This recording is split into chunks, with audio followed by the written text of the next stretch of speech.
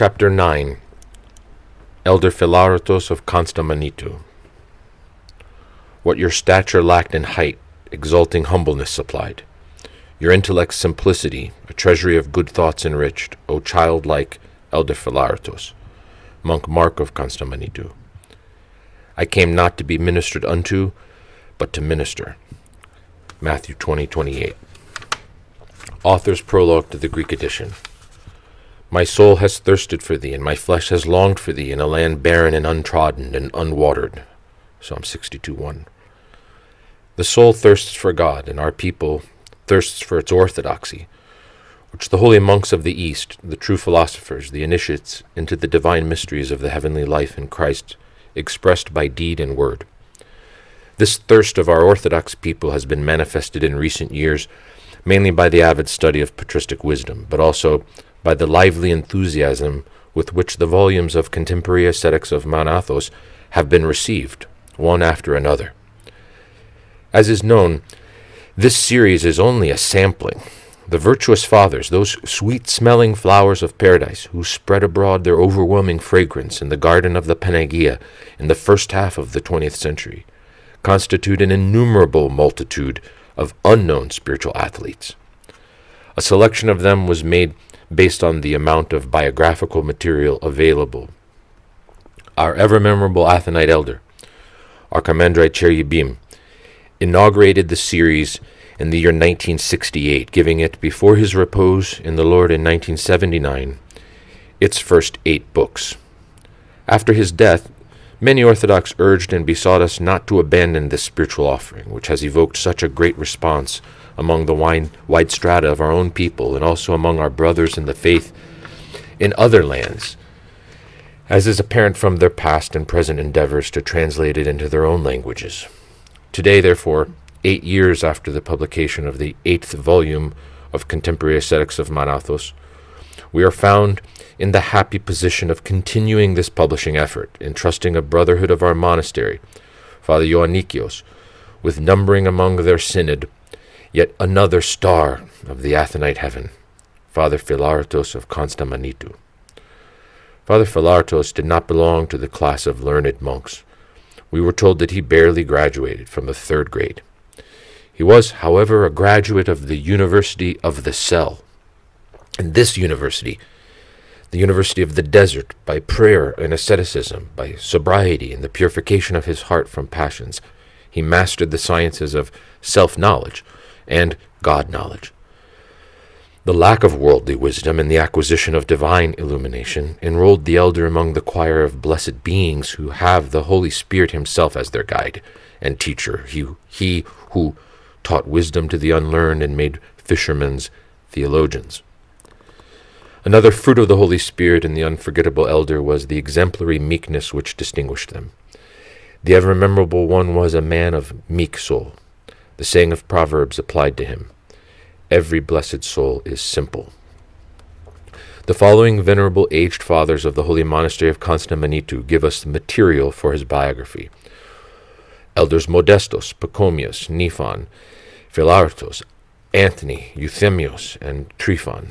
We owe them warm thanks. We also thank the venerable abbot of the Holy Monastery, Yerunda Agathon, who gave his blessing to Father Mark to deliver to us in writing and systematically many details of the truly Philaretos, or virtue-loving life of Father Philaret.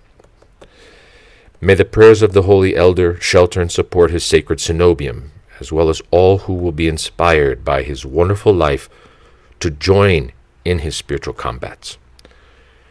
Signed from the Holy Monastery of the Paraclete, 1986. Part 1. O Lord, I have loved thy tabernacles. 1. The Holy Monastery of Constamonitou. One of the more quiet, hesychastic Athonite monasteries is the Holy Monastery of Constamonitou. It is quiet because it is hidden like a mushroom in the forests and ravines of the southwestern side of the Holy Mountain, invisible to the curious eyes of tourists on the sea, leading in obscurity a hidden life which provides the most desirable atmosphere for monks. It is hesychastic because of the venerable fathers and brothers who live there. Both the place and their manner of life make them genuine Cenobitic hesychists. In the deep, endless silence of the forest, the many species of songbirds hold sway, especially in the springtime. Their unrivaled leader is the nightingale, who keeps tireless vigil day and night. During the hours of common worship, the fathers sing with compunction and in the manner of the holy mountain, and then the monastery resembles a many-voiced plaintive bird of the wilderness. There are many theories about the founding of the holy monastery of Constamonitou. Its first builder remains unknown. One tradition names Saint Constantine the Great as founder, and his son Constantinius after him. Another mentions Macarius, bishop of Ihiros, who raised up the monastery after the disaster wrought by Julian the Apostate. Macarius lived during the reign of Arcadius. He is depicted to the left of the Catholicon wearing a monastic scufo and with the inscription Macarius of Ihiros. Another tradition speaks about a certain hesychist who came from Castamona of Phalagonia, and yet another says that the monastery took its name from the chestnut forests which surrounds it, with the two words Castana plus Moni created Chestnut Monastery at Constamonitou. It is certain that the monastery existed in the 11th century because we have information that in the year 1107 the abbot was a certain Hilarion, a relative of Emperor Alexis I Komnenos. At the end of the 13th century, the holy monastery was attacked by the Latinizing John the 11th Bekos, Patriarch of Constantinople, and Emperor Michael Peliagos. They attempted to impose by force their anti-Orthodox views, which concurred with the idea of the primacy of the Pope, and they struck first of all at our Acropolis of Orthodoxy, the Holy Mountain. Its monks, ever faithful, considered by some fanatical and unyielding, the defenders of the borders of the truth, are dedicated soul and body to preserving the integrity and independence of the Holy Orthodox faith. The Latinizers, therefore, sent wild beasts in the shape of men to the Holy Mountain, where they lit fires and burned monks, whom to this day the Church celebrates and honors as martyrs and confessors. The monastery of Constamonitou was burned, but unlike the other monasteries, the victims were not recorded. In the year 1351, John V Peliagos delivered a crucible mentioning the monastery's estates, while during the reign of Andronicus II Peliagos, the Queen of Serbia, Anna, gave it to the small monastery of St. Anthony on Constamonitou's northwest side, and a precious wonder-working Hodgrita icon of the Theotokos. A general renovation of the monastery took place through the commander-in-chief of Serbia, Ratis, who was tonsured a monk with the name Romanos. Ratis Romanos is considered a great benefactor of the holy monastery, both for his gifts and for his care to establish firmly its Cenobitic order. In 1717, the monastery suffered a great catastrophe from a new conflagration. It was in decline until 1799, when it was re-established as a cenobium through the solicitude of Patriarch Neophytos VII. The entire reformation of the monastery took place in the second half of the 19th century by the initiative of the energetic abbot Simeon, who came from Stagira. New buildings were constructed, and a new church, Catholicon, was erected from the foundations in the year 1867. But let us return to the benefactor general, the monk Radis Romanos. The record of his gifts and offerings mentions, among other things, the following. Quote, I built a monastery on the Holy Mountain in honor of the holy glorious apostle, protomartyr, and archdeacon Stephen, in a place called Constamonitou. To wit, some buildings I renewed and raised up, and for others that were collapsed I built surrounding walls, and thus I consolidated the holy monastery. For it was fallen down, ruined, and laid waste. I beseech the holy glorious protomartyr Stephanos to accept this as a rare gift, as the two mites of the widow. In this way I, with the advice of my spiritual father, the most reverend Metropolitan Mark, decreed that as it is a cenobium, all the brothers in common choose the abbot for the holy monastery. Moreover, if, according to my aim, I would happen to come to the holy mountain, to become a monk, and live the monastic life in my own monastery or in another, I decreed that the holy monastery be obliged to give me repose with all gladness, which is to be the will of the abbot and the monastery council, and my expenses will be covered by the villages, 72 in number, which I dedicate to the monastery. If furthermore my spiritual father, Metropolitan Mark, comes to the monastery, I decreed that he may be steward in the monastery as long as he lives. Similarly, if any of my relatives wish to become monks, I decreed that the sacred monastery be obliged to receive them and give them repose." End of quote. This text by the commander-in-chief Radis, later monk Romanos, is a witness to the undivided concern which the noblemen and dignitaries of that age had for the repair of the buildings, and the maintenance in general of the holy monasteries. Indeed, many men holding positions of authority, ecclesiastical, political, social, such as Radis Romanos, rightly desired to don the monastic garment and complete the remainder of their lives in peace and repentance as simple monks of the great and holy angelic schema. Together with this text is distinguished the outstanding honor, reverence, and love with which all the Orthodox have surrounded the holy mountain, independently of nationality, through the ages. Indeed, from ancient times until today, the holy mountain has been and remains a center for all Orthodox people, unique in the world in the practice of monastic perfection, a link between all the Orthodox peoples, and an expression of the universality, the Catholicity of our Church, in the most noble aspect of Orthodox spirituality, in following the life of Christ-like ascetic experience, in the deification of man through pure prayer in the Holy Spirit within Orthodox Athonite monasticism. This also is a blessing of the Mother of God. Monks from all the lengths and breadths of the earth inhabit the holy mountain, from east and west, from north and south. Lift up thine eyes about thee, O Zion, and see, for lo, thy children come to thee, from the west, and from the north, and from the sea, and from the east, as to a beacon lighted by God, blessing Christ in thee forever. This Paschal hymn applies also to the Zion which is called Athos, and within this frankincense Zion lived as a beacon lighted by God Father Philaret, who lived from 1890 to 1963. The abbot of the holy monastery of Constamonitou, whose life we will trace out in the following pages. 2. Moral purity. The holy monastery register informs us, quote, Elder Philaret was born in the village of Pythia Varias in Macedonia in the year 1890. His father was George Mastoras and his mother Catherine Stigru. In baptism he was named Anthony. He entered the cenobitic life in the holy monastery in November of 1912 and was tonsured a monk of the great schema in April of the year 1921 and ordained a hero monk in October of 1924. He was elected abbot in March of 1949 and was installed on May 21st, of the same year.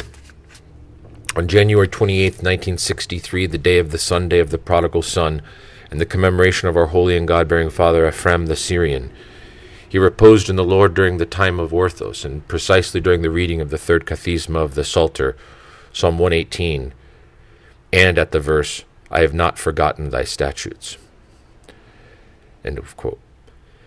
As for his physical characteristics, the elder was short in stature, under 1.6 meters, with a round face, black eyes, and well-developed beard.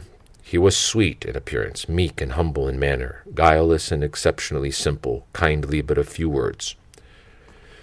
To the gifts of his soul we must add his great obedience and patience, his continual forcing of himself in all the virtues, as well as noetic prayer, abstinence in food, absence of contradiction, banishment of anger, lack of passionate interest in any unmonastic matter, his mystical spiritual life, wondrous poverty, and irreproachable purity. From his childhood years the elder received the fiery darts of the enemy, but divine grace preserved him as a pure vessel of election, and he himself struggled to not stain the garment of purity shining bright as snow. Once, when he was still young, he went for a walk with a youth greater in age and stature. Somewhere outside their village, his friend, as he saw some oxen who were grazing further on, was seized by fleshly temptation and rushed against the young Anthony in order to gratify his shameful and despicable desire. Little Anthony then began to cry out for help, but the area was deserted. Immediately seeking divine reinforcement through prayer and being small in body like another David, with a strange and exceptional strength, he pushed his large-bodied acquaintance far away, avoiding the temptation like the fair Joseph, and ran away. His great prudence and inner purity is shown by a second incident, which he related in an edifying and humble manner to one of his disciples. Quote, "In America, where I went, I worked in a shoe-shining parlor. Many people passed through to have their shoes polished. A very beautiful young girl of a great family also came through. Well, since my co-workers were men who feared the temptation of the flesh, they sent me to serve her because I did not feel any particular temptation. At the end, she also gave me a good tip. God covered me. I felt no temptation." End of quote. If we think of the fact that he lived in America from the age of 18 to 22, that is during the years when the greatest boiling of nature and rebellion of the flesh is felt, then we realize that Anthony must have had exceedingly abundant grace from God to remain pure and passionless. Even within the tumult of America, with its many fascinations, divine help walled him around and preserved him unburnt and untouched like the 3 children in the furnace. From the Ladder of Divine Ascent, Step 15. He who has conquered the flesh has conquered nature, and he who has conquered nature has without fail risen to the state above nature. And he who has attained this is made a little lower than the angels, which is not to say that he is at all less than them. End of quote.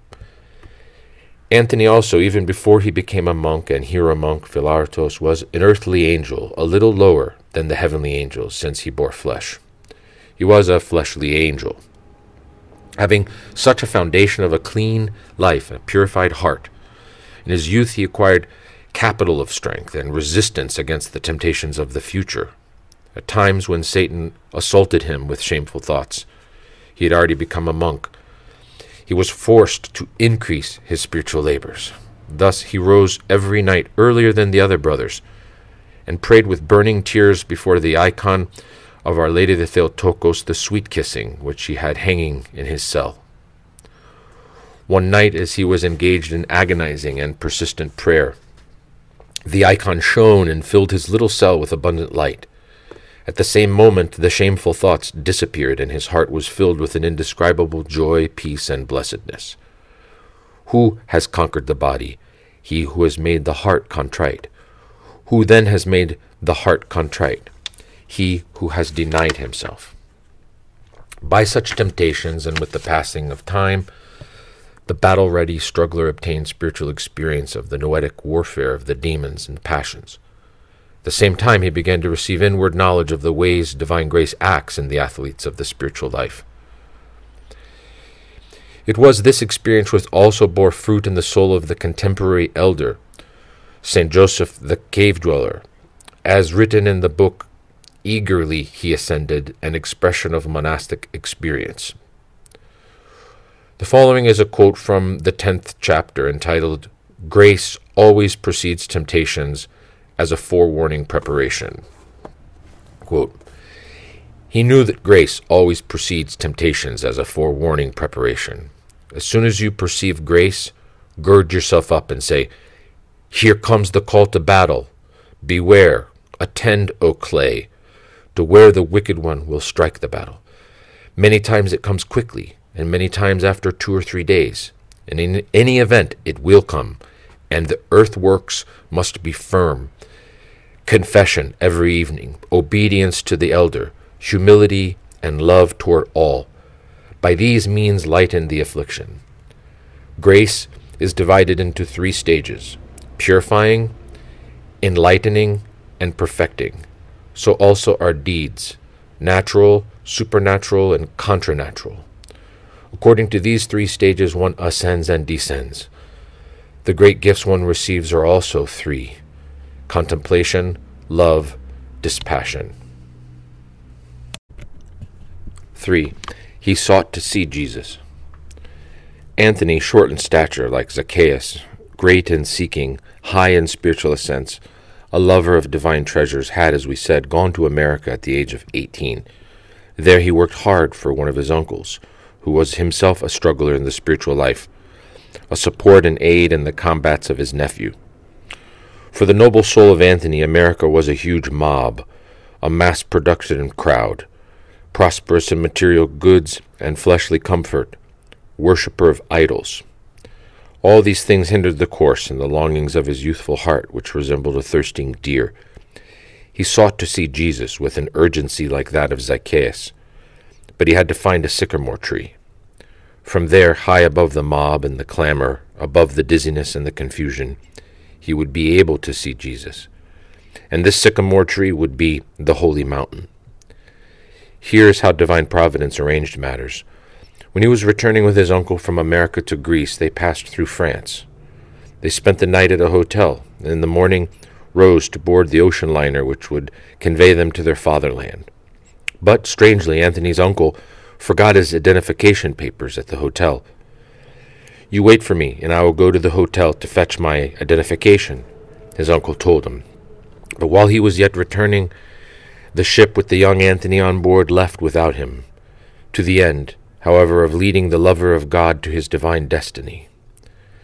By a happy coincidence, Anthony arrived in Thessaloniki on the day of the surrender of the city to the Greeks, on the feast day of St. Demetrios the Myrgusher, in the year 1912. His heart was full of compunction and gratitude to the saint, who is pure and a friend of purity, and the protector of myrgushing purity. He went and venerated his tomb, and in the evening the saint returned the visit. He visited him in his sleep and told him, "Do not go to the village. Go to the holy mountain and become a monk." And Anthony, the child of obedience, indeed traveled with rejoicing feet to the garden of the Panagia. Although there was no regular communication then, the difficulties on the road did not daunt him.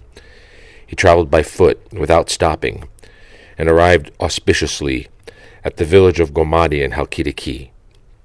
From there he chartered a donkey with a driver and set out with the intention of going to the holy monastery of the great Lavra.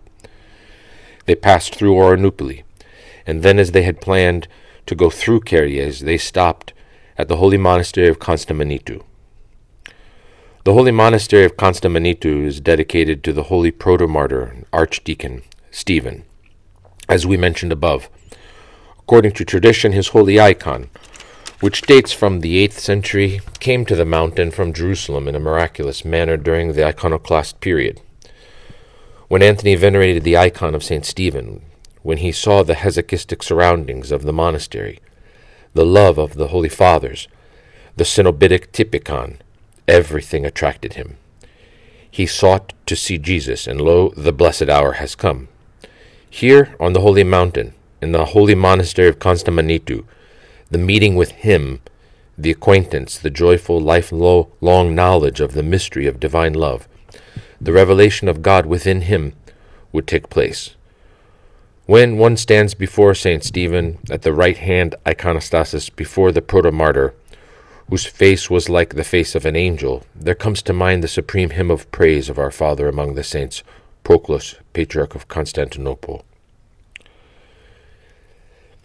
O strange wonders of the stranger king! Yesterday he was born, and today the martyr Stephanos brings to him a crown. Stephanos, living crown. Stephanos, budding of many flowers for the faithful. Stephanos, most sweet-scented rose of love. Stephanos, most heavenly laden wheat ear of grace. Stephanos, fruitful branch of the ever-living vine. Stephanos, honeyed grape cluster of immortality.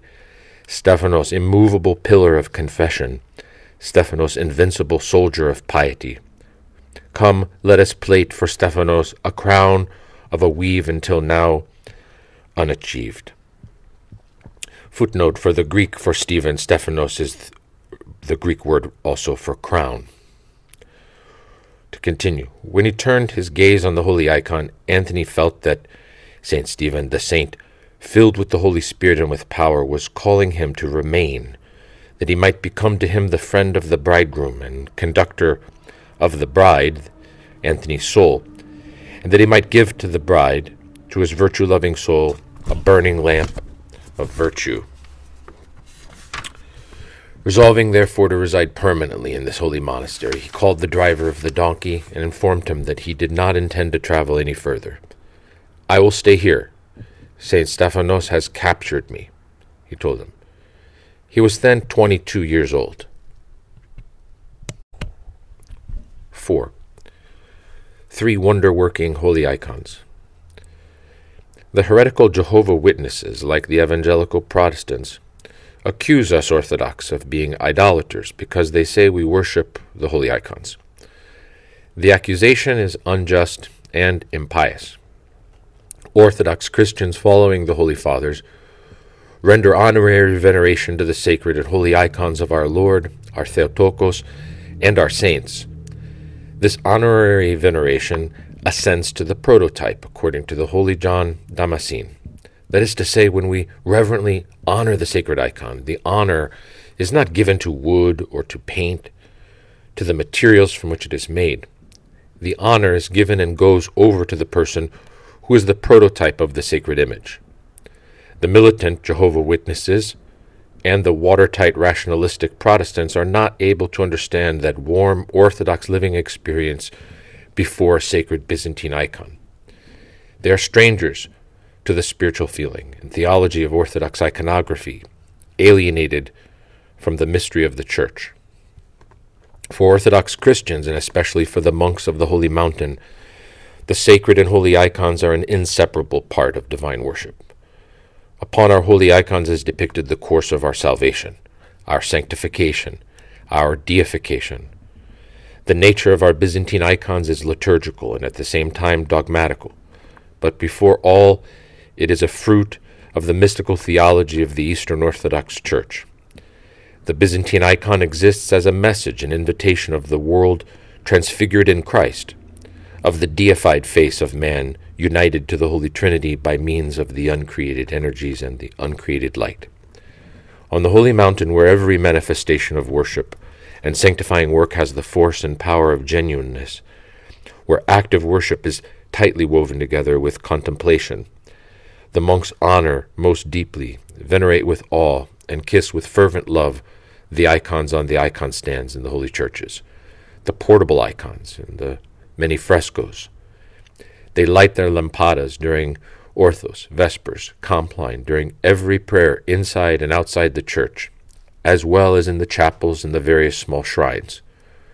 Transfigured from glory to glory, they live, they dwell together with the presence of the saints, with their holy relics and sacred icons. Every monastery has its own icons with its history, where it's found. In the holy monastery of Constamonitou, the 3 icons which stand out and convey sensibly the grace and blessing of God are of St. Stephen, of the Mother of God, Horugrita, and of the Mother of God, Antiphonitra. About the sacred icon of St. Stephen, in whose honor the monastery celebrates its feast day, we have the following information from the time of the reign of Constantine Monomachos. Quote, "Then also the holy icon of St. Stephen was brought from Jerusalem, which icon stands on the right side of the Catholicon Church, where it is seen and venerated by all. And for an unlying witness of truth, this icon is in the lower part a little burnt by the iconoclasts, since it was thrown into the fire and did not burn, except only a part, and thus it appears until today."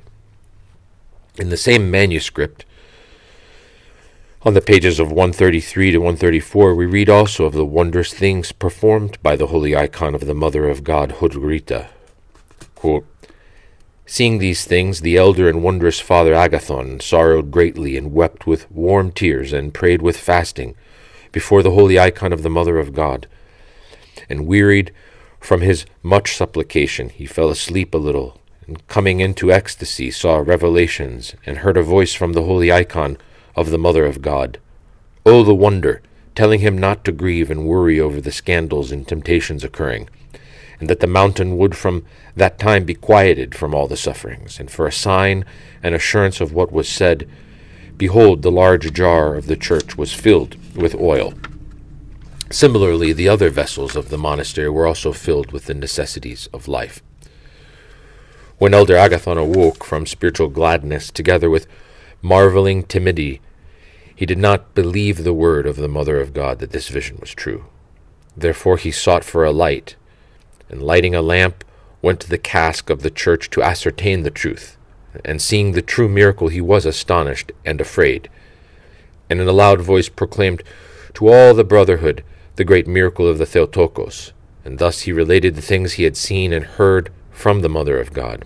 Therefore, from that time up to today, a lampada is continuously lit before the holy icon of Our Lady the Theotokos in thanksgiving for the miracle. For the immaterial being of Father Philaret, all the monastery's holy icons constituted a foretaste of the space and time of eternity. But the wonder-working icons of the proto-martyr and archdeacon, and of the Mother of God Hodogeritria, were the living witnesses of the joy-giving sorrow by which eternity illuminated the elder's monastic spiritual experience. This was shown by the deep reverence, together with the joy, intimacy, and compunction with which he venerated these icons every day in all the services of the monastery. Part 2 of Elder Philaret of Constamonitou. Oh, how I have loved thy law, O Lord! 1. Maritic obedience. Come hither, O struggler, come near me and stand ardent. Thou dost excel all, as is written by God, for thou dost walk the path of the first martyr. St. Theodore the Studite to a disciple. With these beautiful verses, the saint also addresses, as it were, the struggler and athlete of blessed obedience, the novice Anthony. A disciple is considered a martyr of Christ, according to the Holy Fathers. He walks the path of the martyrs. Anthony performed not only a single, but a double and triple martyritic obedience, for 3 different reasons, as we will see. It was the custom then to send novices to serve in the monastery metochia, which were scattered outside the holy mountain. Our novice followed this rule. As soon as he entered the monastery, he was immediately sent to the metochion of Tripotamos. As he was given the obedience of cellarer, he had the duties of cooking for the steward, the assistant steward, and the workers, of setting the table, washing the dishes, sweeping, distributing food to the workers, taking care that food was not lacking from the cellar, and being completely obedient. Life in the metochia is very difficult for monks, and especially for novices. For one thing, they are deprived of their precious silence, and for another, many laymen, men, women, and children, they work in the metochia. It is a life of continual struggle amidst a furnace of temptations and scandals. This was the first cause which made the obedience of our novice maritic. But the fires of the devil and the burnings of the flesh, the snares of the world, did not prove sufficient to check the divine zeal of our beginning monk, or to harm the purity of the recruited soldier of Christ. At the same time, the steward of the metochion was a very hard man, eternal be his memory. He was known throughout all the holy mountain for his steel-like temper. Woe to anyone who happened to cross him in anything. He was exacting and irritable in the extreme. With this man, Anthony's life was a true martyrdom. But he practiced patience and was long-suffering toward everyone. The steward, therefore, was the cause of his second martyrdom. His third great trial was of illness. He suffered for a long time from a severe case of dysentery.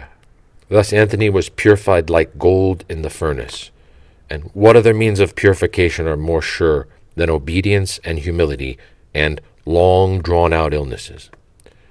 For 6 months he was bedridden, suffering from pain, stench, exhaustion, a pre-tubercular condition, and before all from the steward's neglect and indifference. But divine grace sent him great consolation, strength of soul, and manifest intervention. In this trial of soul and body, the novice Anthony became the child of patience, and could say to the Lord, For the sake of the words of thy lips, I have kept the ways that are hard. One day he saw, as in a vision, a young man who came in and stood opposite him, shining with unutterable beauty. Anthony, you are still in pain. Your patience has pleased God, he said, and became invisible. Who else? It was St. Stephen. After this event, he was examined by 2 or 3 doctors. Their diagnoses, perfect health. The doctor of the Lavra, monk Athanasios Campanos, wrote in a report to the monastery, "For the first time in the annals, I have seen such lungs, such a youthful organism, as if they belonged to a 3-year-old child." The steward was struck speechless by the miracle. He asked forgiveness for his behavior. "My child, I have grieved you beyond measure," he said again and again, repenting. 2. Liturgical ardor. Returning to the holy monastery from the Metochian, the brave novice, after passing his exams as a novice, and for the sake of his excellent conduct, was tonsured a monk in May of 1915 and named Philaret. They entrusted him with the blessed but fatiguing obedience of ecclesiarch. Nothing, however, was tiring for the abundant goodwill, the full, enthusiastic eagerness, and the virtue-loving Philaret heart of the rightly named monk Philaretos. He flew through the church like an angel of light, like a ministering spirit sent to serve. The ecclesiarch is the monk who is occupied with many different duties in the church. He lights the lampadas, he washes, he polishes the brass candlestands, the palielos, and the candle holders. He sweeps and mops, prepares pure, clean candles, incense, wick holders, wicks, wax lampadas, repairs the stasides, the stalls, and so forth. All this he does outside the time of services. During the divine services he has other duties, with the result that he must be upright and moving continually, dressed in his many pleated mantia, which symbolizes the wings of angels. Furthermore, he has the care of being attentive, of not making noise, and of being uncritically obedient to the abbot and the serving priest. The blessed Philaretos proved to be a model of a diligent and tireless ecclesiarch. During a divine service, after he had arranged everything decently and in order, he confined himself to his stall, head bent, submerged in the sweet prayer of one who loves Jesus. Music he never managed to learn, and when he did sing, his voice was usually hoarse. But what significance had this shortcoming? Poor-voiced he was, but of exalted mind, uneducated, but initiated into the divine and ineffable choir of the bodiless ones. In April of 1929 he was ordained a hero deacon. In this first rank of the priesthood, he felt a special relationship with the proto-martyr and Archdeacon Stephen, the guardian and protector of his holy cenobium. 3 years later, in October 1924, he was ordained a hero monk. From the day of his ordination to the priesthood until the day of his repose, the elder served liturgy daily, without interruption. Every day his soul thirsted, yearned, pined for the divine liturgy. Few would be the occasions, chiefly for health reasons, when he would not perform the mystery of mysteries, the divine Eucharist. He lived to liturgize, and he liturgized to live. For without the divine liturgy he felt dead, bereft of Christ, who is the life and the resurrection, the light and the repose. At that time there were 2 other hero monks beside the abbot, but the one, Father Agapios, was very sickly, while the other did not greatly desire to serve every day. For this reason, Father Philaretos undertook the permanent duty of performing daily liturgies. Even when the other hero monk decided to serve, the elder went and liturgized at one of the 8 quiet, compunctionate chapels of the monastery. 4 of these are inside the walls, one of the Theotokos, which has a beautifully carved wooden iconostasis and houses the wonder-working icon of the Panagia Portaesa, which worked many miracles in Russia. 2, inside the walls of the monastery, another small chapel dedicated to Saint Constantine. 3, to All Saints, and 4 to St. Nicholas. Outside the walls are 4 other chapels. One, a chapel dedicated to the Holy Archangels in the cemetery. Another one to the Holy Trinity. Another one to Panahuda, a loving diminutive appellation of the Mother of God located in the ravine, and 4 of St. Anthony the Great at the site of the old monastery. Each one is beautiful and adorned with its own grace. Father Philaretus liturgized unceasingly even when his health was shaken, and he suffered hernias on both sides of his body. The hernias were symptoms of the many hours he spent standing upright and laboring every day. To give him rest, the fathers suggested paying an outside priest to serve every day, because later Father Philaretus had, besides the daily servings, the duty of abbot and confessor of a multitude of monks, pilgrims, and workers. To this proposal the blessed and humble elder answered, "My fathers, you labor more than I do. I don't know any other work. I only serve liturgy. Let me labor together with you in this way. If my strength fails, then I will tell you to bring an outside hieromonk."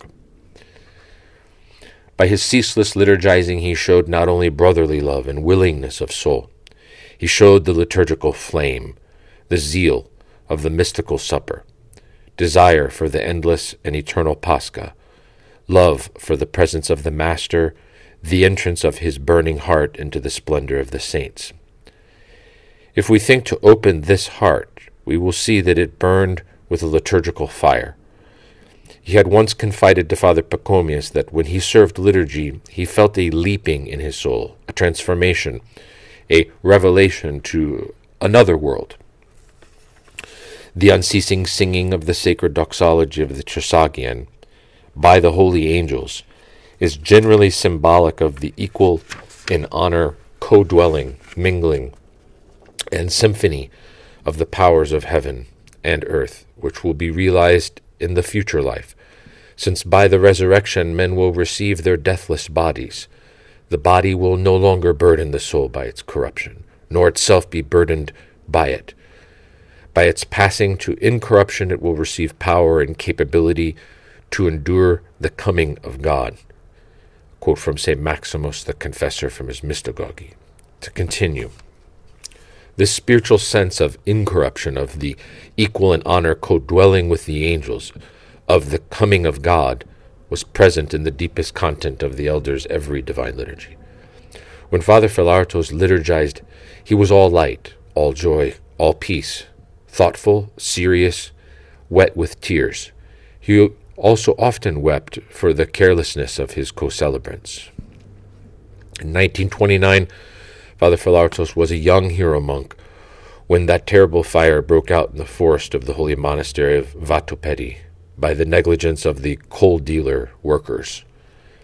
The fire spread, began to advance towards Constamonitou Monastery. The fathers of the monastery set off to help put out the blaze. In front went Father Philaretus, holding in his hand the icon of the Theotokos and encouraging the fathers, saying characteristically with a deep faith, "Little fathers, the fire will be out before we arrive. Don't worry." And for the whole length of the road he sang from memory the supplicatory canon to the Mother of God. When the fathers and brothers reached the boundary of the two monasteries, the fire had gone out by itself, after previously completely burning the grounds of Vatopedi Monastery. The all-devouring blaze did not dare to touch even 10 centimeters of Constamonitou property, even though the boundary was nothing but a footpath between 1 and 2 spans wide. Everyone attributed the miracle to the prayers of the young Father Philaretus and the intervention of the Lady Theotokos. The zeal of the ardent priest to liturgize unceasingly, is shown by the following event. On the night of January 17th, the feast of St. Anthony the Great, he set out after Orthos to serve liturgy in the chapel dedicated to the saint. This chapel is 500 meters above the monastery. He took with them 2 prosphora, a water vial, and an oil lantern. He had gone some distance from the monastery into the wild Athonite nature, made yet wilder by the moonless night, when he stumbled at a difficult passage, fell, and broke the water vial. Attributing the event to the envy of the devil, he went back, took another water vial, and joyfully set out again to celebrate the liturgy. But at the same spot he stumbled again, fell, and broke the second water vial. Then, becoming angry with a holy anger against Satan, he said, "Tempter, this evening I will serve liturgy at St. Anthony's no matter what you do or what obstacles you put before me." He returned, took another water vial, finally reached his destination, praying. During most of his divine liturgies he was bathed in tears. Tears of compunction, joy, and love. His compunction culminated at the consecration. One year he was saying the dismissal prayer of the 9th hour at the leave-taking of Pascha. For all the saints, Pascha is the most moving time of the year. At the dismissal, therefore, the moment when they would take away the icon of the resurrection, he was shaken. He shed tears.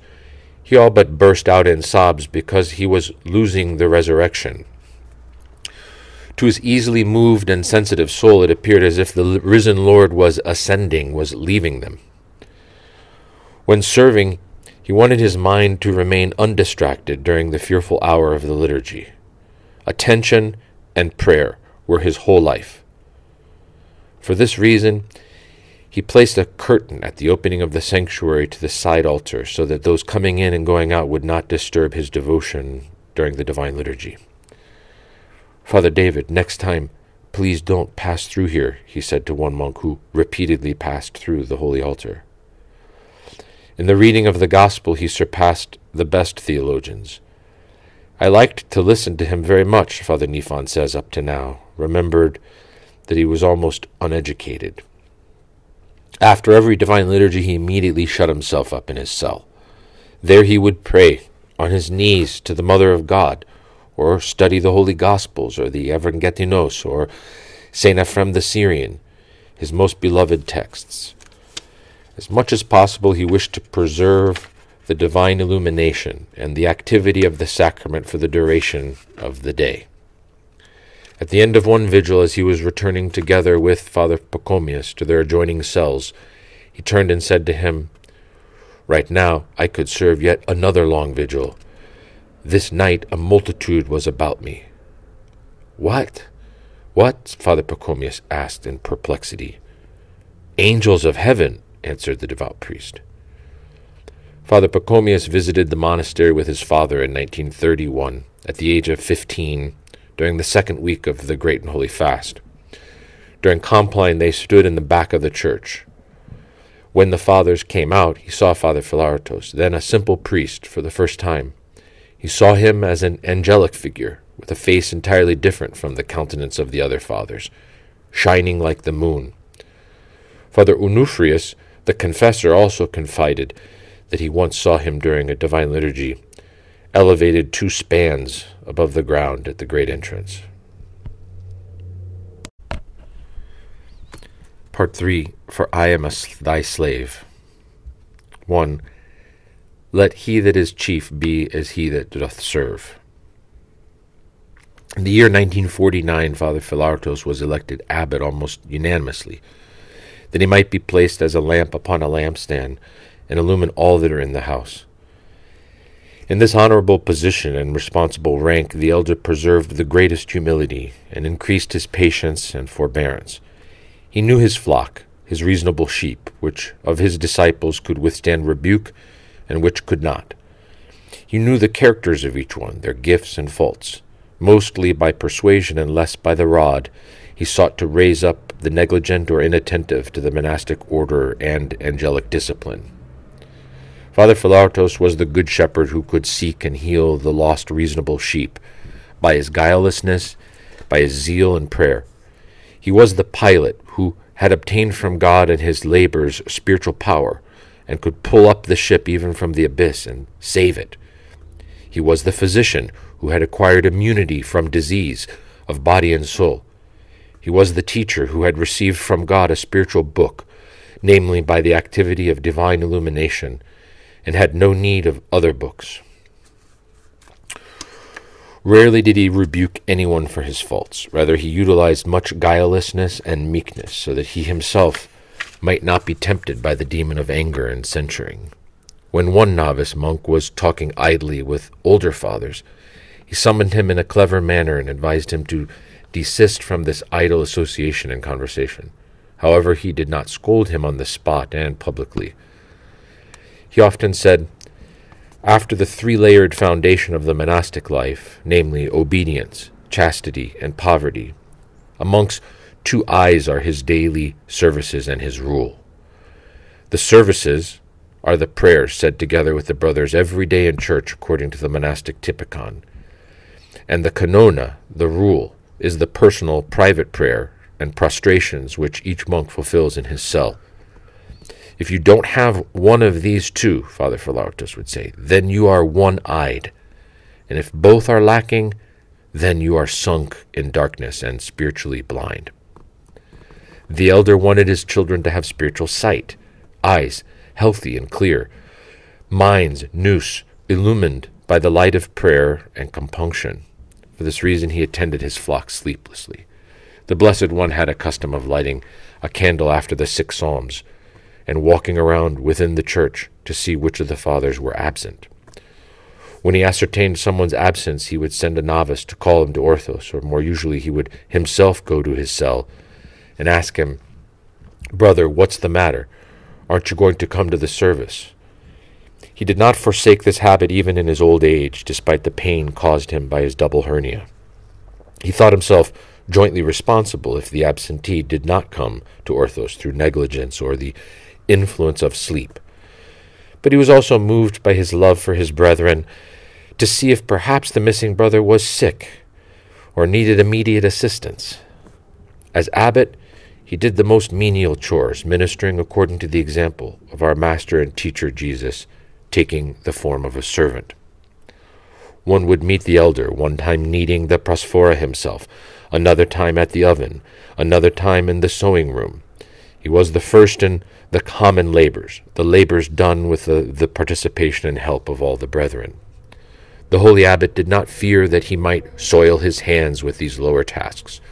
Rather, he knew to sanctify his hands by humble labor, to anoint them with the myrrh of humility and toil, and thus to offer them in the service of the divine and sacred mysteries. The rank of abbot was unable to change the character of Father Philaret, which was leavened with humility and simplicity. Once or twice he even wanted to resign from the abbacy, but the brothers would not let him. "Ah, how I was cheated, the foolish one," he would say, "when I undertook to be abbot. When I was a simple priest serving every day, I did one liturgy and flew to the heavens. And now, poisons from here, poisons from there, and many days I repent that I served." Every month the elder blessed holy water and sprinkled the monastery's vineyards and gardens regularly, and at extra times when a disease struck the plants. He would take the holy relics from the monastery to the Matokian in Halkidiki, where there were phlox and olives and pine trees, and sprinkle them with holy water after reading the necessary prayers. Almost always divine grace answered the heartfelt supplications of the blessed elder. One year, on the feast of St. John Chrysostom, November 13th, he took out the relics of the saint and placed them on the holy table the evening before the vigil. A fragrance filled the whole Catholicon. When they entered, the fathers were perplexed and amazed. "What is this? What is this fragrance?" they asked one another. For the Athonite monastic conscience, the holy relics are the greatest spiritual treasure of the holy mountain, together with the sacred wonder-working icons. Through the holy relics, the fathers experience the glory of the Church, triumphant amidst the militant. Heaven and earth, the heavenly and the earthly, are united. Indeed, what words can describe the greatness of the Lord, who is manifested also in the grace-bearing relics of the saints? Great art thou, O Lord, and no word suffices to hymn thy wonders. This spirit of glorification filled also the heart of Father Philaret before the divine energy and grace of the holy relics. 2. The kingdom of heaven is taken by violence, and the violent take it by force. Father Philaret had well digested this truth. spoken by the unlying mouth of our Lord. He was a violent monk. A true monk is he who continually forces his nature and uninterruptedly guards his senses. The Ladder of Divine Ascent, Step 1. This violence against himself consisted of exile, poverty, fasting, and temperance, silence, and inuring of his body to hardships. Never did he neglect his monastic duties. Every year he did the established Tremero, a fast from all food and water for 3 days at the beginning of Great Lent. Once he even said at the end of one 3-day fast, I have the strength to continue fasting yet another 3 days. From the hour that he entered the holy mountain, the arena of the athletes of Christ, and grasped the plow of the monastic order, he did not turn back. He did not pity himself. For the love of Christ, he exiled himself from all his relatives and friends. They once summoned him to come to their village. His mother wrote him letters with tears and sighs, asking him to go to give her the spotless mysteries before her death. He, taking counsel in everything from his confessor, did not even want to hear of going away from the mountain. He also had a brother according to the flesh named Thomas, who would come to the holy mountain 2 or 3 times a year. He also said to him, Won't you come to the village just once to serve liturgy for us? You disown us too completely. His aim was to keep him as a priest in the village. If this had been God's will, his spiritual father would have told him so, and not his worldly brother. Thomas, however, received an answer from the proto-martyr and guardian of the holy monastery, whom Father Philaret had as a personal friend and helper. It was night. Thomas was sleeping in the monastery. Suddenly, St. Stephen appeared in his sleep, strict and implacable. Ungrateful one, he said to Thomas, isn't it enough for you that you have come to see your brother, but you even want to take him to the village? Thomas arose terrified. The saint's appearance made a fearful impression. How could he again dare to think of such a scheme?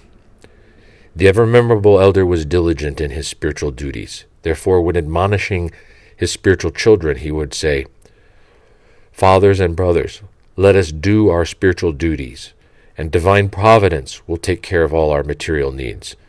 The compassionately loving Lord will not abandon us when we renounce the world and the things of the world for his love. He will feed us. Doesn't it say, Seek ye first the kingdom of God, and all these things will be added unto you? And he was not only diligent, but also exact. His exactness in his monastic life was exemplary. Every night he arose at midnight to do his canona. At midnight I will arise, this verse of David echoed arousingly within him. His cell was plain, ascetic, cenobitic. There was in it neither sugar, nor coffee, nor other foods, as other brothers had by concession. A low stool, which he used for the noetic prayer, was transformed into a heavenly ladder by which God descended, a bridge, leading the lover of virtue and silence to heaven. When he was enthroned as abbot, the enthroning fathers wanted to see his cell. As soon as they entered it, they were struck speechless. They faced 4 bare walls. His bed was a few planks, and his mattress a goat-hair blanket, made from those hard sacks in which olives are crushed. There was a pillow filled with dried weeds, and a blanket for covering. He himself would often humbly take a broom and sweep, or light the lampadas, or do other menial tasks. He shunned idle talk. He shunned worldly or political subjects. Neither did he wish to see a newspaper. He was self-effacing, never bold in speech. When he talked with you, being bashful, he always lowered his eyes to the earth. He did not wish to gaze at men, but at God. He was temperate in all things, a never-lapsing guardian of the senses. His modesty and bashfulness inspired a boundless reverence. When the winter is severe, the snow takes 15 to 20 days to melt at Constamonitou Monastery. All the fathers had stoves in their cell. The elder did not have a stove. Father Nephon, who took care of the heating, would say to him with reverence and love, My father, we must put a stove in your room too. Let it be, Elder Nifon. We'll do it later."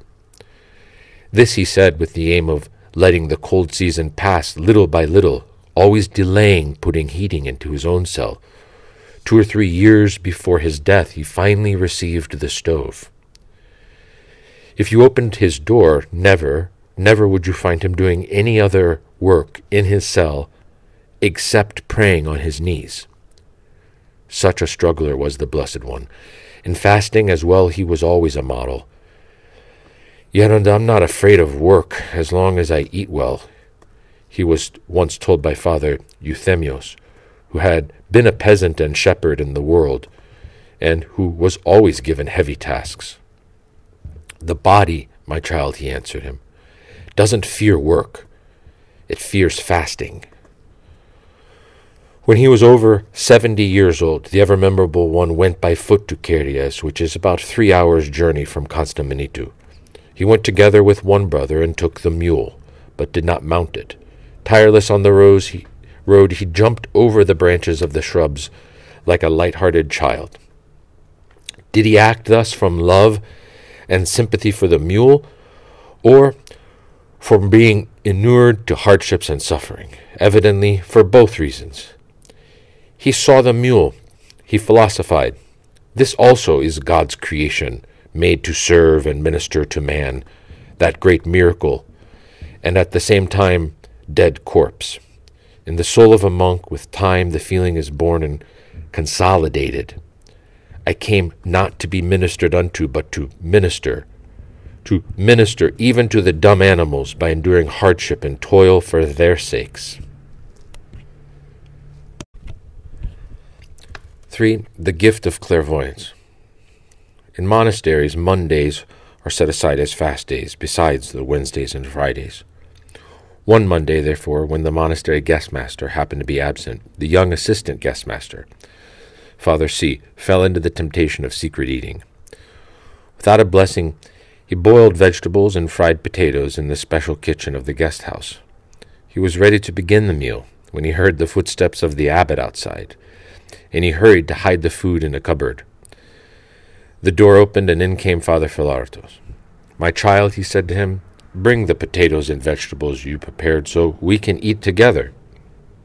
The assistant guest master was struck speechless. How did the abbot know what he had cooked? At first he wanted to deny it, but the elder said to him kindly, "I won't give you a penance for what you did. Bring the food so we can eat." One can guess at the repentance of Father C., and also marvel at the clairvoyance, the leniency, and the pastoral skill of the wise abbot. The hero of this incident was the assistant guest master. The following will present the guest master himself. The guest master had a good habit. On his name's day, he would invite the fathers to the guest house and treat them to coffee and a sweet. One year, however, he closed the guest house and shut himself in his cell. This did not pass by unobserved by the abbot, Father Philaret. He went to the guest master's cell and said to him with a cheerful look, "Why didn't you offer treats to the brothers? To avoid the labor, or for some other reason?" "To avoid the labor," the guest master answered contritely. "Ah, my child, you've really missed the mark. Today you will have to endure much harder work." Saying this, he departed. And indeed, a little later a brother informed the guest master, "Go immediately and prepare the guest quarters. Governor Goulas of Paligyiros is coming with the doctor and 3 clerks, and they need special care." Later the abbot met him. "Remember what I told you, my child." "I certainly remember, Yeronda. I endured 4-fold labor," answered the guest master. Another incident shows Father Philaret's deep humility and simplicity as well as his clairvoyance. In 1959, Father Zacharias of the Holy Monastery of Grigoriou invited his friend, Father Pachomius, to participate in the celebration of the feast of St. Nicholas. A week in advance, Father Pachomius asked a blessing from the abbot to go out to the celebration. On the eve of the feast, the abbot came to the guest house and said to him with simplicity, "Will you take me to the celebration as well?" "Before God, elder, it would be a great honor to accompany you," Father Pachomius answered eagerly. As he had no money, Father Philaret humbly asked for 50 drachmas, from the treasurer for the motorboat fare. However, since the Athonite etiquette provides that the abbot should be accompanied by one of the officers of the monastery, he was careful that no one should see them together. He wanted to avoid rivalry and scandal. However, he said to Father Pachomius, "You will have a temptation, but don't be afraid, it will pass." When they reached Daphne, the temptation which was to trouble them came. A certain merchant shouted to Father Pachomius, "You're wanted on the telephone!" One of the more difficult officers of the monastery at that time, the representative in Kyries, was waiting indignantly on the other end of the line. He immediately burst out at Father Pachomius.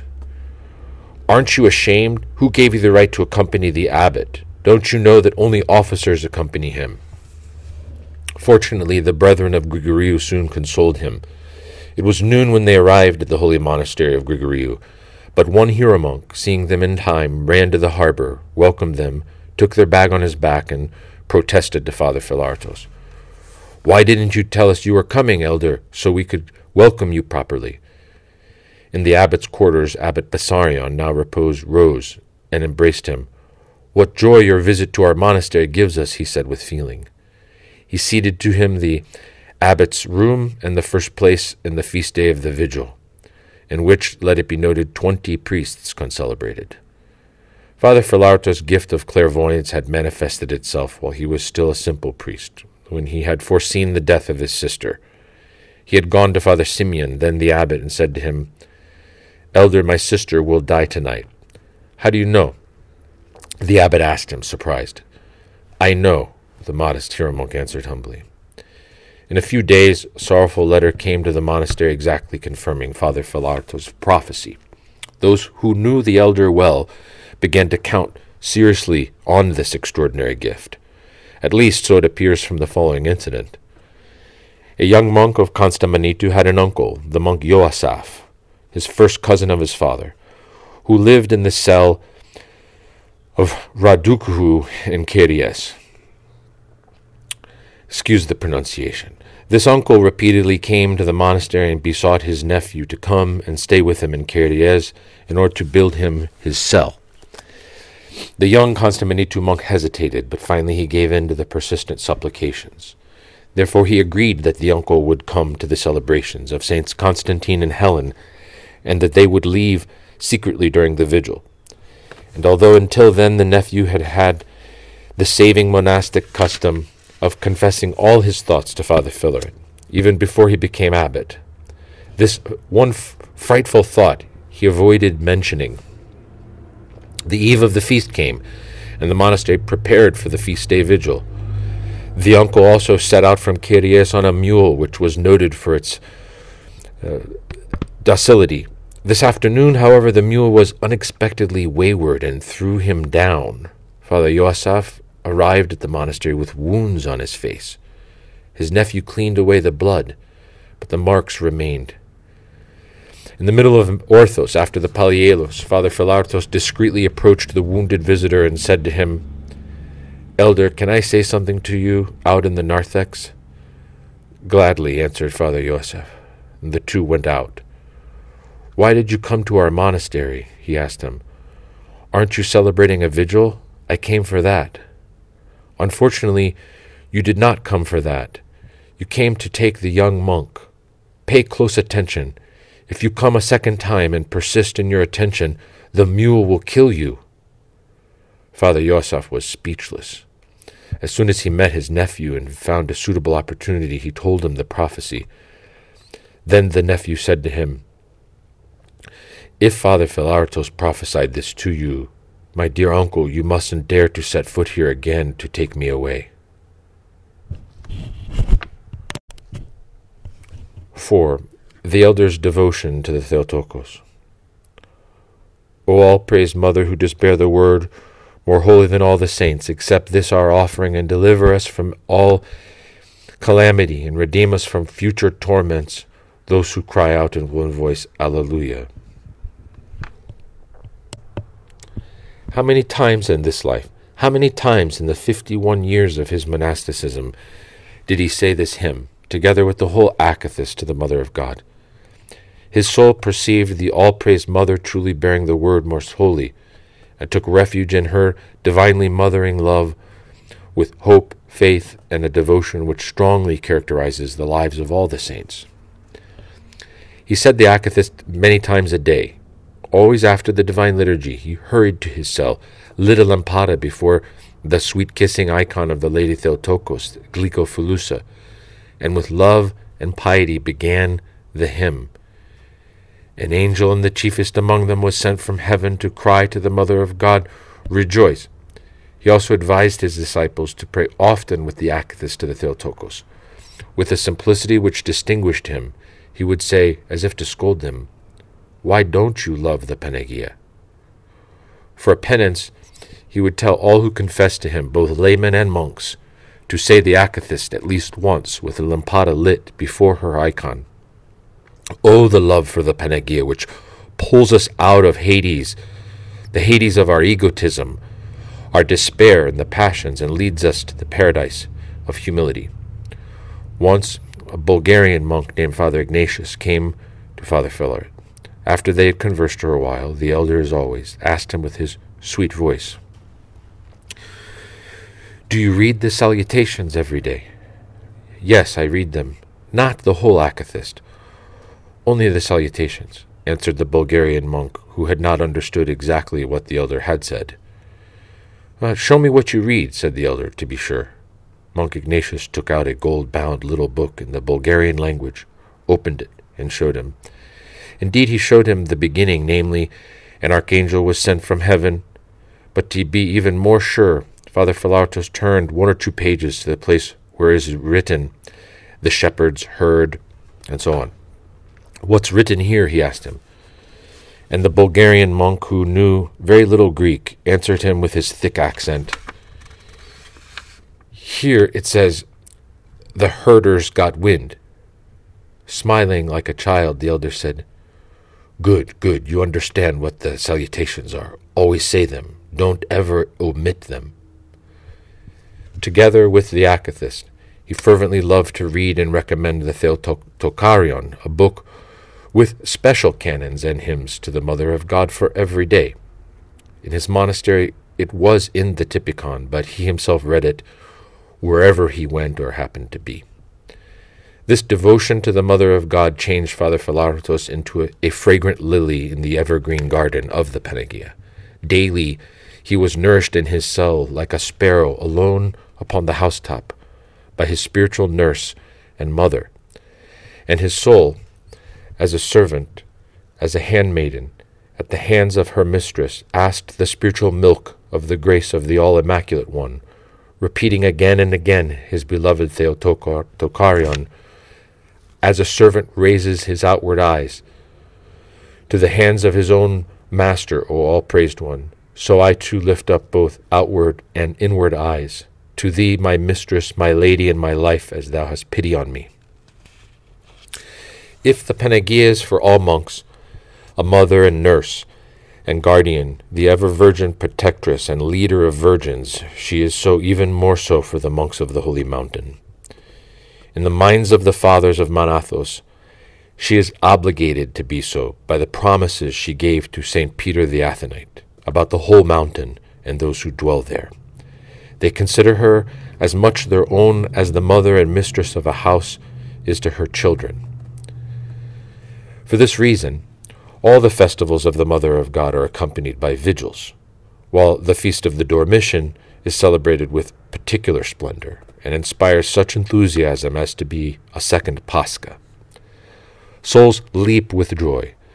The angel-like ascetics of Athos exult, and like sweet singing nightingales hymn the greatness of the all-blameless bride, the sweet springtime, and her most holy child. Part 4. The exposition of thy words enlightens and instructs infants. 1. Blessed are the meek, for they shall inherit the earth. If we were to try to paint the spiritual figure of Father Philaret, the strongest and most characteristic color given him, the first created beauty, would be the color of meekness. He was meek, guileless, forgetful of wrongs, and never angry. His soul was merciful, long-suffering, and full of pity, a true dwelling of God. For in truth, where there is quietness and meekness and humility, there God dwells. From the book of Barsanuphius and John. An icon of meekness, bright and living, was the blessed elder, and that is why he received such a wealth of grace and wisdom. None of the virtues, writes Evagrius, so gives birth to wisdom as does meekness. This saying is most true.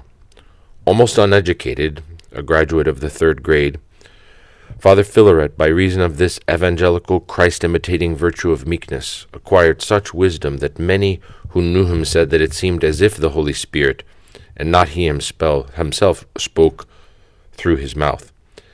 He spoke simply, without adornment, but wisely. We can observe this God-taught wisdom and God-given grace in many saints of our Church as a fruit of their great humility. For example, in Moses, David, and Abba Bessarion, by whose meekness, reports Pelagius, even wild beasts were tamed. Quote, Then we saw in the Thebaid another old man, a Yeronda called Abba Bess, who surpassed everyone in meekness. The brothers who lived round about him assured us that he never swore an oath, had never told a lie, had never been angry with anyone, had never scolded anyone, for he lived a life of the utmost stillness, and his manner was sincere, since he had attained the angelic state. He was extremely humble, and held himself of no account. We pressed him strongly to speak a word of encouragement to us, but he only consented to say a little about meekness, and was reluctant to do even that. Once, when a hippopotamus was ravaging the neighboring countryside, the farmers called on this holy father to help them. He stood at the place and waited, and when he saw the beast, which was an enormous size, he commanded it in a gentle voice, saying, In the name of Jesus Christ, I order you not to ravage the countryside any more. The hippopotamus, as if driven away by an angel, vanished completely from that district. On another occasion, he got rid of a crocodile in the same way. Excerpt from the Lives of the Desert Fathers. To continue. A certain person told Elder Philaret about a vision he had read about in the life of a saint, namely, that when a divine liturgy is finished, the angels take the prosphoras and carry them up to the throne of God. Once, the divine liturgy at the Holy Sepulchre finished later than those at the other churches, and the other angels had to wait for it to finish in order to follow behind its angels in elevating their prosphoras. Therefore, from then on, the zealous and most simple Elder Philaret wanted his own divine liturgy to finish before the others on the holy mountain, lest by chance he might delay the holy angels. Such was his simplicity. Therefore he appointed only a little time to rest after Orthos, in order to begin divine liturgy all the earlier.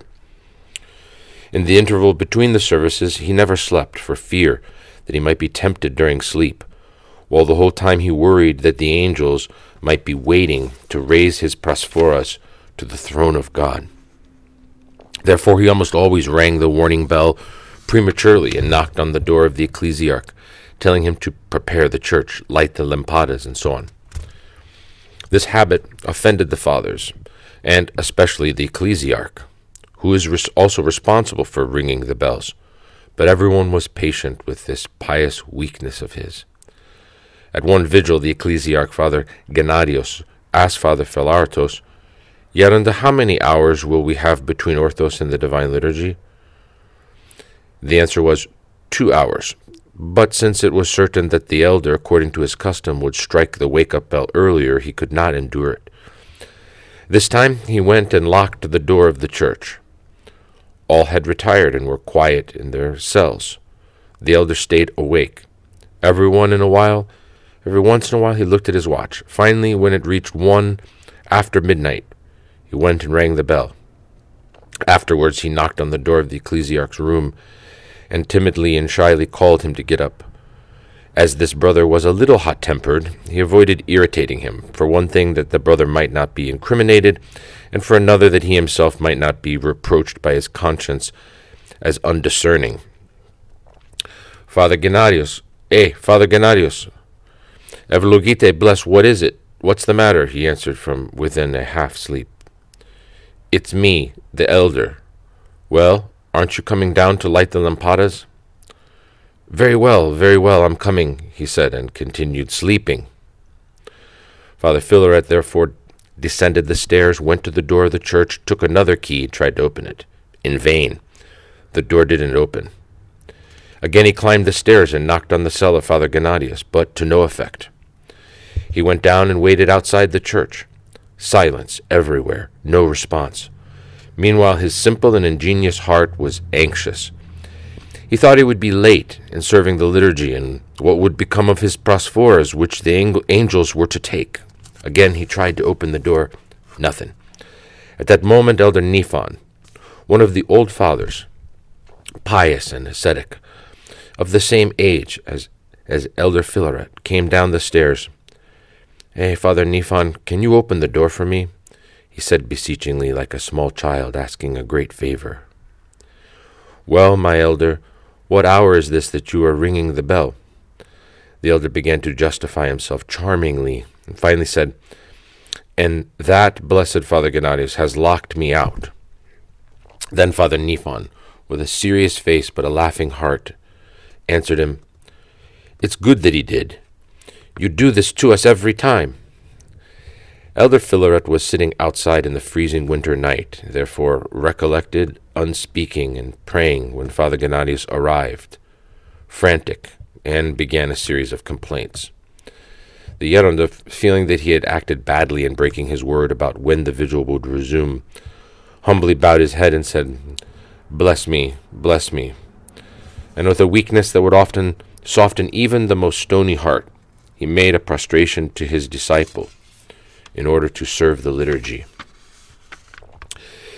The "bless and may it be blessed," the "eυλογείτε and nein ευλογημένο," which are difficult words for some monks, were natural and easy for Father Philaret. They were his personal trademarks, not only as a disciple but also as abbot, although he avoided faults as much as possible. He said to the good-intentioned in order to rouse them to an easier acceptance of their faults, and to the bad-intentioned in order to calm them with his own patience and meekness. "Learn of me, for I am meek and humble of heart, and ye shall find rest unto your souls." These words of the Lord directed his every thought and every word, every action.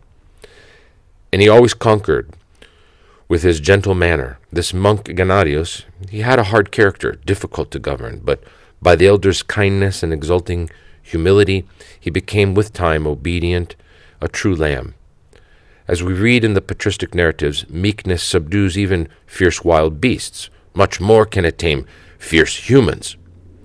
There was also another monk, more disobedient than Father Gennadius. It will not harm the conscience of the reader, we think, to report his unbecoming and insolent behavior, knowing indeed that in the community of monks, as in a garden, thorns will suddenly spring up. On the contrary, we will thus manifest the virtue of the Yerunda Philaretos. This wretched and impudent monk had for a time the obedience of ecclesiarch, and he very often disobeyed the abbot and the officers. One day in church the elder said to him, "My child, fix the thick candle of St. Stephen before it will be ruined." The monk turned, stared at him with a rude look, and remained motionless in his stacidi. After a while, however, to avoid a new request from the elder, he got up and went into the altar. The elder, feeling sorry for the thick candle, arose from his stacidi and himself went and cleaned and trimmed the wick. At exactly that moment, the nominal disciple came out of the altar and said to him angrily, "What do you mean by meddling in somebody else's work? Are you an abbot or a torment?" "Now, my child, just so that the large candle wouldn't be ruined," the elder said, and then, grieved as a man, he bent his head and returned to his stacidi, softly whispering a complaint. Ach, then they will tell you it's good, were guiding young monks. As soon as vespers ended, the warning bell for trapeza sounded. One of his disciples came and called him, "Elder, come to trapeza." But the elder remained motionless in his place with bowed head. Another came and said the same thing. The elder didn't move. He came near and saw that the elder was half unconscious. He had suffered a hemiplegia. The fathers lifted him up, took him to the old age infirmary, and gave him first aid. Later, he recovered sufficiently to continue his duties. Satan's greatest warfare against a disciple aims at disturbing his harmonious relationship with his elder. The great glory of Sinai, St. John of the Ladder tells us, from step 4, "Do not think strange what I am about to say, for I have Moses to support me. It is better to sin against God than against our Father, for when we anger God, our director can reconcile us. But when he is incensed against us, we no longer have anyone to make propitiation for us." The saying of the Holy Apostle, "Let every wrath and shouting and anger and blasphemy cease from you, with every evil," Ephesians 4:31, found incarnation in the elder. Peaceful and quiet was his company, like a harbor without waves, without the least storm nor turbulence.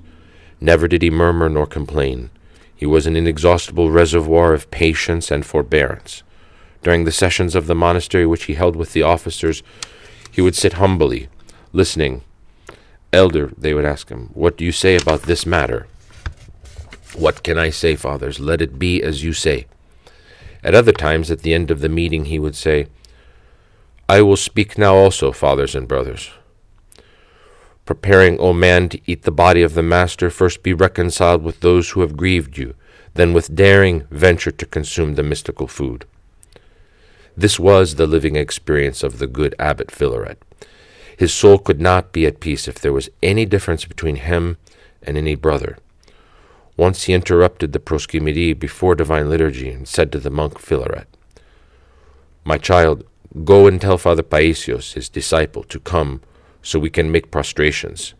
There has come a coolness between us, and I can't continue." And as soon as Father Paisios appeared, the elder and disciple made prostrations, at the same time asking forgiveness from one another. He could make prostrations even to novices if he felt he had troubled them in any way.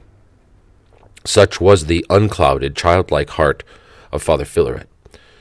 St. Isaac the Syrian had captured his heart by his words about meekness and peace, from Homily 58. "If thou lovest meekness, remain in peace. And if thou art vouchsafed peace, thou wilt rejoice at every hour. Seek wisdom, and not money. Clothe thyself in humility, and not in royal, sumptuous garments. Acquire peace, and not the kingdom. He who is not peaceful is not humble, and a peaceful man cannot be otherwise than always joyful. In all the paths which men pursue in this world, they do not find peace until they draw near to the hope of God." Amen. 2. The elder's simplicity and innocence. It would be a great omission from this portrayal of the blessed elder Philaret not to devote a chapter to his simplicity, which became proverbial among those who knew him. He was another Paul the Simple, guileless and unsophisticated. At that time there were banknotes for 10 drachmas and 100 drachmas, but their size was in inverse relation to their worth. The 10 drachma bill was larger in size than the 100 drachma bill. Well, the simple, ungreedy, unavaricious, and unacquisitive Father Philaret, who rarely used any money, he thought simply that the $10 drachma bill, as being the larger size, was worth more than the 100 drachma bill. One time, his disciple Father P asked a blessing to go to Karembeles to have his tooth fixed. The elder used to put money, whatever money his spiritual children in the world sent him for 40-day liturgies or as alms, into his prayer book until he handed it over to the steward. He took out the prayer book and gave me a 100 drachma bill. Related Father P afterwards, he thought and said, "Hey, take this better one, maybe the money won't be enough." And taking back the 100 drachma bill, he offered me a 10 drachma bill. Simplicity, passionlessness, detachment. 3 years before his death, the brethren insisted that he go to Thessaloniki to be operated on for the hernias from which he had suffered for many years. After much pressure, he finally yielded. Before departing, he served a moleben to St. Stephen, kissed his right hand, and made a prostration to all the brethren. He had not gone out into the world for 50 years. Everything seemed strange to him. When he saw the automobiles on the roads, he said to his companions, "Fathers, I didn't know there are carriages without horses." He remembered the old carriages pulled by horses some 50 years before. When he first entered the hospital and saw the nursing sisters dressed in white, he glorified God. "God has sent angels to serve me," he said, and he hid his head under his sheets from shame. Living on the holy mountain, he didn't remember what women are like. He thought of them as Saint Marina, Saint Barbara, and so on. There lived in Constamonitou Monastery also another monk, unrivaled in his simplicity, Father Agapios, previously a herdsman with flocks of sheep and goat. Father Philaret the Simple himself told a merry story about him. When Father Agapios was fulfilling his monastic novitiate in the Metochian of Tripotamos, the steward told him one day, "Apostolos," that was his worldly name, "put out some boiled eggs to eat with the food, but leave them soft." "May it be blessed, elder," said Apostolos, and ran to fulfill the command. After a while, Apostolos removed an egg from the boiling water, squeezed it here, squeezed it there, put it back in. A little later he came back, took out another egg and tested it. Still no good. He did the same a third time and realized with surprise that the eggs, for all the boiling, were not softening. He called the steward, Elder Germanos, and said to him with obvious grievance, "Elder, these blessed eggs aren't good for boiling. I've been boiling them ever so long, but they're not getting soft." Then Elder Germanos, unable to restrain his laughter, told him, "Leave them in a little longer, Apostolos, and they'll get soft." And Apostolos answered very seriously, "May it be blessed, elder." Part 5. Thy judgments have I not forgotten. 1. A discerning confessor. You will be unable to come to discernment if you do not labor at its cultivation. See first to silence. About Isaiah. The elder's hesychastic life in the cenobium, as far as was possible, prayer, purification of the heart, gave him noetic light and discernment of spiritual matters. The many monks and lay Christians who confessed to Father Philaret experienced both the measureless love and the enlightened discernment of the spiritual father. Mr. Constantine Constantopoulos was the distinguished civil governor of the Holy Mountain for 12 years, from 1951 to 1963. He took care to visit the holy monastery of Constamonitou often and to confess to Father Philaret. When he was asked why he did this, he answered, "I respect the abbot most deeply. I marvel at his discernment and wisdom, and at the endless number of biblical sayings he uses, though he is almost uneducated." His fame as a holy confessor had spread far. He received letters with written confessions, even from Australia. The elder co-suffered with his penitents. Almost always he sprinkled his epitrachilion of forgiveness and compassion with his tears and mingled the prayers of absolution with compunction overflowing from the superabundant grace. One time a hero deacon from a monastery outside the holy mountain, he came to confess to the elder. When I began to confess, he told us, the elder wept. I was also moved with him. I felt a compunction I had never known before. Afterwards, the elder said to me, "Stay on the mountain, my child, and don't go back into the world, where there are so many temptations. Among other things, your finances won't go well. You have 35,000 drachmas in your pocket." I had almost exactly what he said. The hero deacon finally remained on the mountain, became a schema monk, and today is still alive. He gave another penitent, a layman, advice on how to handle certain concrete future temptations. Indeed, he had foreseen all his difficulties. After Father Philaret's repose, this Orthodox layman asked the monastery for a relic of the elder. During his period of convalescence in the hospital in Thessaloniki, pious laymen formed a long line to receive the blessing and counsel of this simple man of God. Many souls he gave rest in the harbor for those sailing on the sea of life. Many souls he gave peace as a peacemaking Son of God. Many married couples he helped to resolve their quarrels and disperse the temptations of the devil. The mere presence of the God-bearing Father brought brilliant results. One thinks of the true saying of the Holy Elder, Saint Seraphim of Sarov, and sees it fulfilled in the peaceful Father Philaret.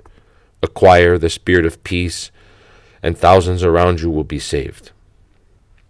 In the year 1948, he rescued the son of an inhabitant of ATHOS, from the dangers of the Civil War by his prayers and advice. Let us note a few of the biblical and patristic admonitions which he used to give to his spiritual children. Let us take care not to leave the fields of our souls uncultivated. If they remain uncultivated, it will be difficult to clean and to till them later. Pursue righteousness and holiness, without which no one will see the Lord. God does not enter into a foolish heart, and if he enters in, he quickly goes out. A mind that has left the contemplation of God becomes either like a demon or a beast. Next to Constamonitou Monastery is the holy monastery of Zographou, inhabited by Bulgarian Orthodox monks. They esteemed the elder highly and came to confess to him and receive spiritual direction.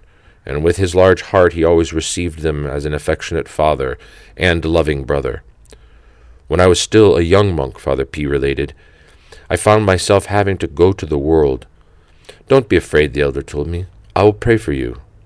During my stay in the world I endured terrible attacks. The burning arrows of the evil one for 13 days. From a provocative woman who suggested sin to me. But something astonishing happened to me. You could say I wasn't myself. You could say I was without feeling, a stone. The prayers of Father Philaret were so powerful that the attacks of the young woman didn't trouble me at all. The voice of St. John of the Ladder echoed loudly in the ears of the good governor of souls. From the word to the shepherd, if you have received eyes to foresee the surge of the troubled sea, foretell it clearly to the ship's company, lest you prove to be the cause of shipwreck, since with complete confidence all have entrusted you with the pilot ship. 3. A Christian ending to our lives.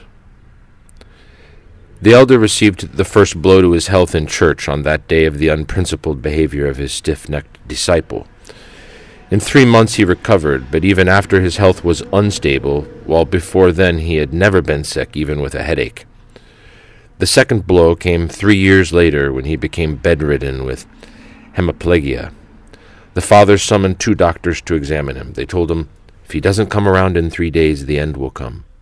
And truly, on January 22nd, 1963, the venerable and loving elder, Father Philaret, delivered his soul into the hands of his beloved Lord and God and Savior.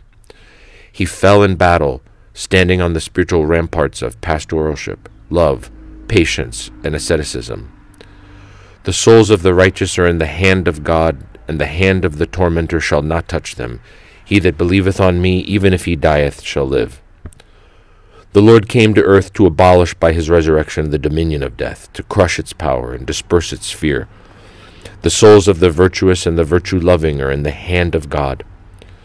During the night of the elder's holy repose, his already reposed mother appeared to her daughter-in-law in sleep and said to her, for 51 years I have been waiting for him to come, and tonight at midnight you will send him to me. Let it be noted that he had never left the holy mountain, except for one time when after much pressure he'd gone away for medical reasons out of obedience. The venerable abbot of the holy monastery of Dionysiou, the beloved Father Gabriel, protested when they did not notify him in time to come to his funeral. When he visited the monastery, he knelt at the elder's grave. He sang the Trisagion hymn and took a little earth and a clean handkerchief as a keepsake.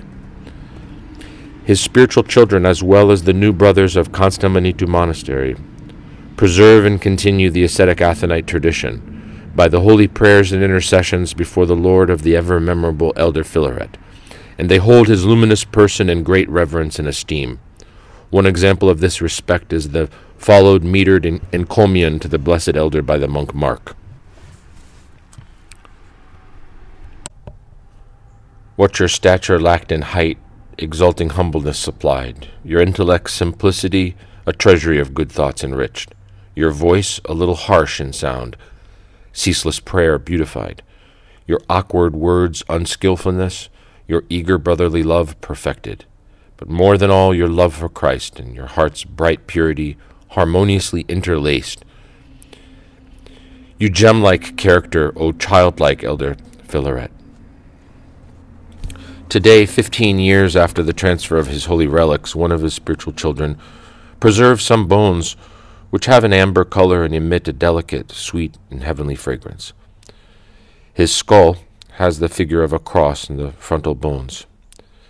These signs are confirmations of his virtue-loving life and God-pleasing struggles. Perhaps in the last moments of his life, the illumined noose of Father Philaret was accompanied by the verses of Psalm 118, which is read in every monastery during the midnight service. Wonderful thoughts are contained in it: compunction, devotion, love, and divine longing for the testimonies, the judgments of the Lord, the words sweeter than honey and more precious than gold. In the monastic silence of the Catholicon, the fathers were reading the third stasis of Psalm 118, verses well-fitting in the mouth of the ever-memorable elder during his last moments. Look upon me and have mercy upon me, according to the judgments of those who love thy name. Thy zeal has consumed me, because mine enemies have forgotten thy word. Thy word is tried by fire, and thy servant has loved it. I am young and accounted as nothing, yet thy judgments have I not forgotten. At this point, Father Philaret, who perpetually kept the memory of the judgments of the Lord, gave up the spirit. Contemporary men think they will become happier if they struggle for the predominance of the rights of man. Father Philaret, in contrast with the worldly way of thinking, became blessed because he set aside the ego and conquered self-love, which is the cause of most evils. He struggled never to forget the judgments of God. Thus he was able to repeat, Thy judgments, O Lord, have I not forgotten. Amen. End of the life of Elder Philaret of Constamonitou.